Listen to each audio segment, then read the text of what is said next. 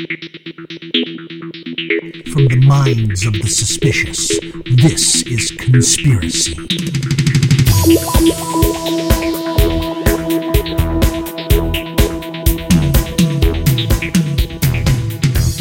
Welcome back to the Conspiracy Netcast. This is Emil. It's been a long time since I've done one of these. I just had some complications in my professional life, but I've been getting some very good feedback from folks out there who were interested in me continuing this. So I kind of got the bug again and thought I'd jump back on board again. You probably found me here via iTunes. If you haven't checked out my weblog, I recommend you go there if you can. Direct your browser to conspiracy.podbean.com, conspiracy.podbean.com, and take a look at some of the videos that I've embedded into the weblog, pertinent to all the netcasts, which you can get at iTunes or just subscribe from my weblog.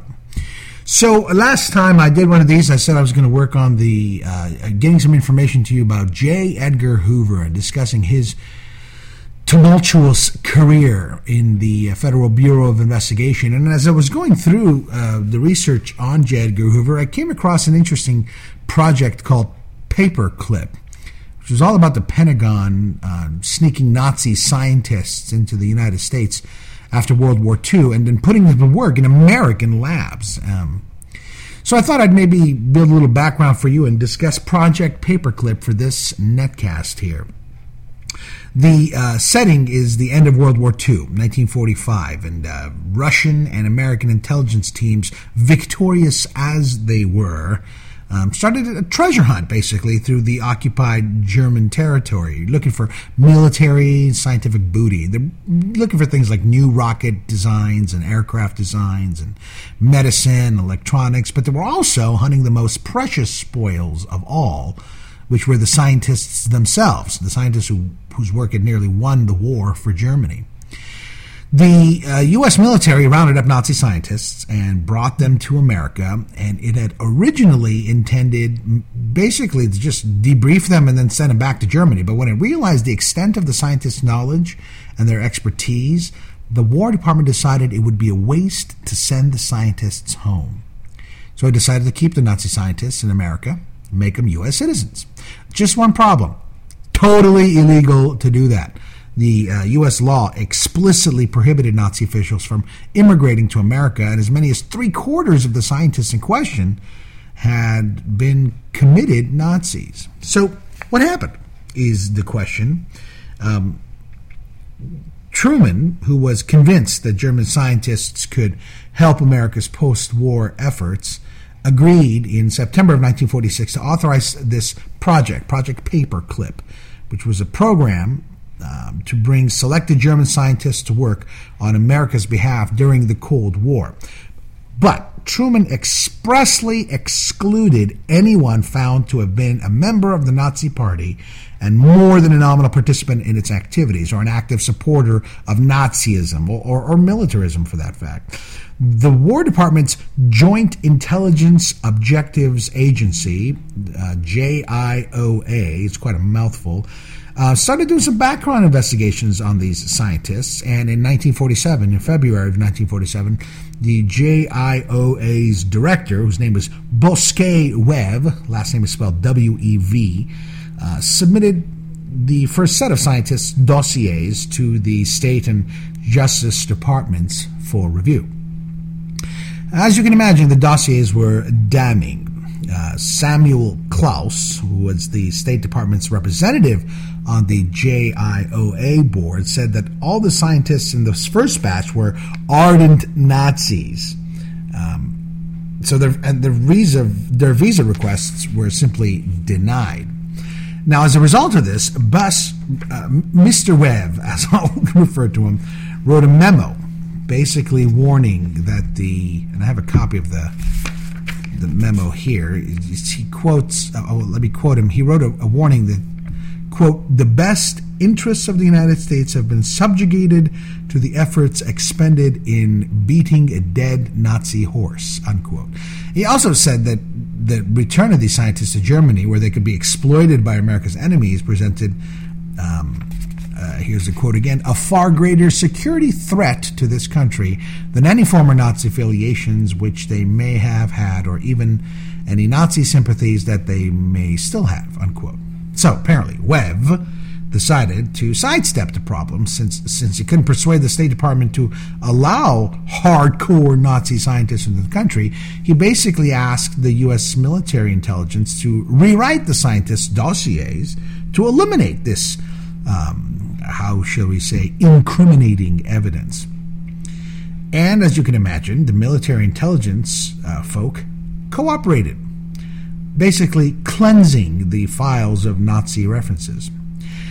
So by 1955, there were more than 760 German scientists that were granted citizenship in the United States and given prominent positions in the American scientific community. A whole bunch of them had been longtime members of the Nazi Party and the Gestapo, and they'd conducted experiments on humans in concentration camps, and they'd used slave labor and committed, war crimes.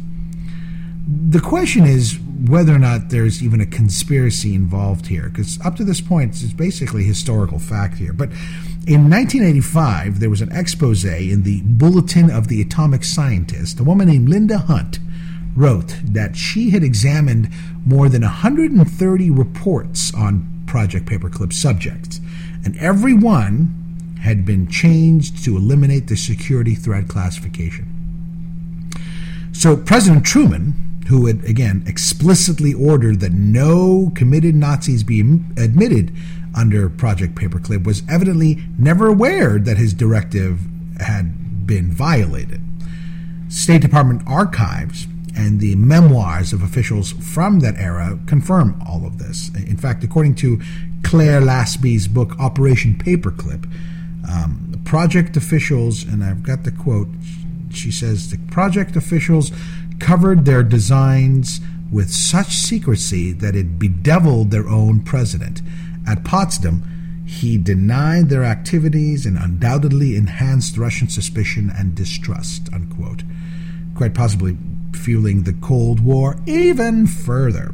Now, a good example of how these dossiers were changed is the case of Wernher von Braun, September 18th, 1947. There was a report on the German rocket scientists, right? I'm sure you all heard of Wernher von Braun. And this report stated, subject is regarded as a potential security threat by the military governor. Then the next February, 1948, a new security evaluation of von Braun said, no derogatory information is available on the subject. It is the opinion of the military governor that he may not constitute a security threat to the United States. That's, 5 months, 6 months later? So here are a few suspicious characters who were allowed to emigrate through Project Paperclip. First, Arthur Rudolph.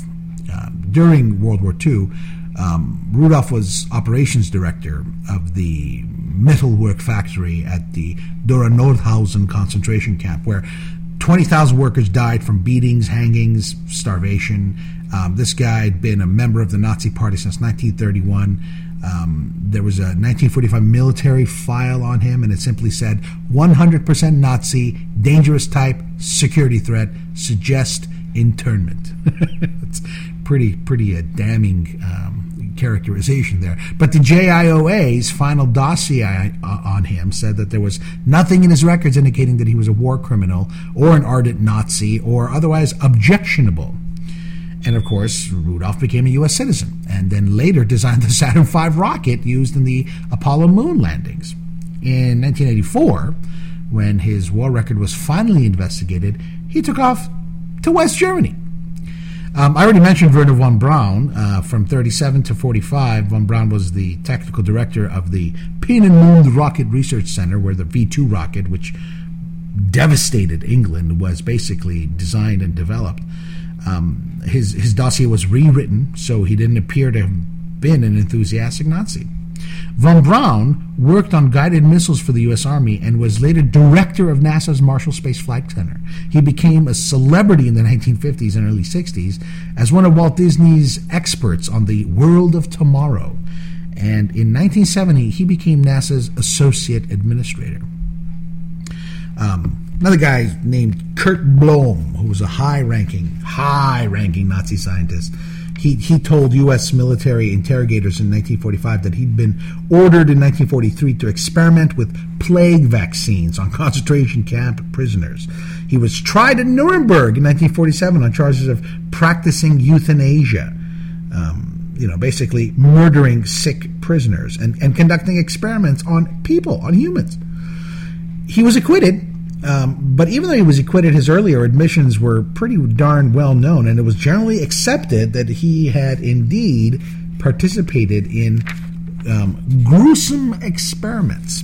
2 months after his Nuremberg acquittal, Blom was interviewed at Camp David, Maryland, about biological warfare, and in 1951 he was hired by the U.S. Army Chemical Corps to work on chemical warfare. And, of course, his file neglected to mention Nuremberg. And a couple other people that might be of interest in context of Project Paperclip. A guy named Major General Walter Schreiber. Again, referring back to that article by Linda Hunt, the U.S.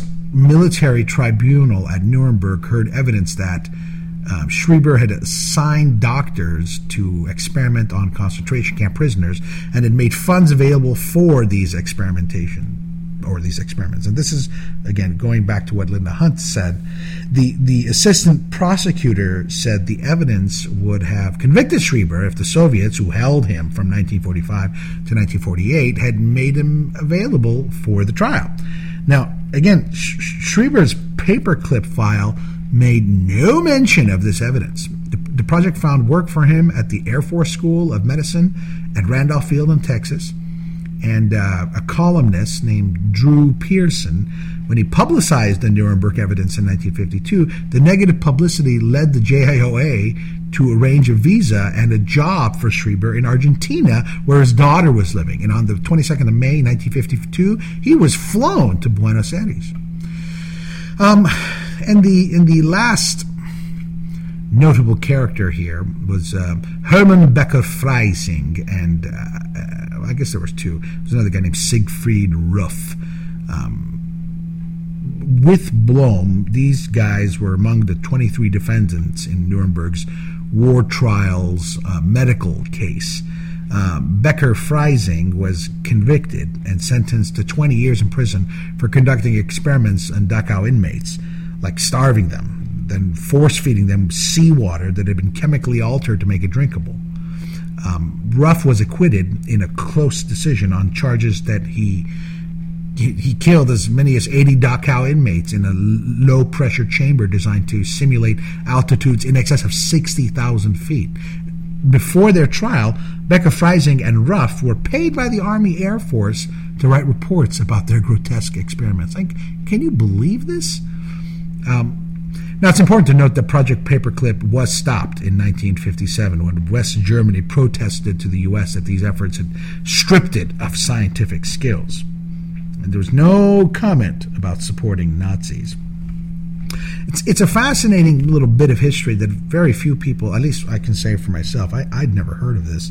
I mean, I knew that there was something in American history where we snuck Nazis into America, but I didn't know it was done so systematically. Some interesting reading on this that I've already mentioned to you. Again, there's a book called Operation Paperclip by Claire Laspey, and the other article that I mentioned by Linda Hunt. The name of the article is U.S. Cover-Up of Nazi Scientists, and it's in the Bulletin of Atomic Scientists, published in April of 1985.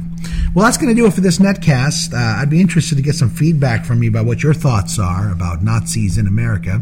I wonder what the ramifications of that project have been in U.S. history and U.S. operations for the last 50, 60 years. Again, don't forget to visit my weblog and give me some comments and some input. It's conspiracy.podbean.com. Tune in next time, and I'll catch you on the coolest webcast, netcast, podcast on the internet. That's Conspiracy.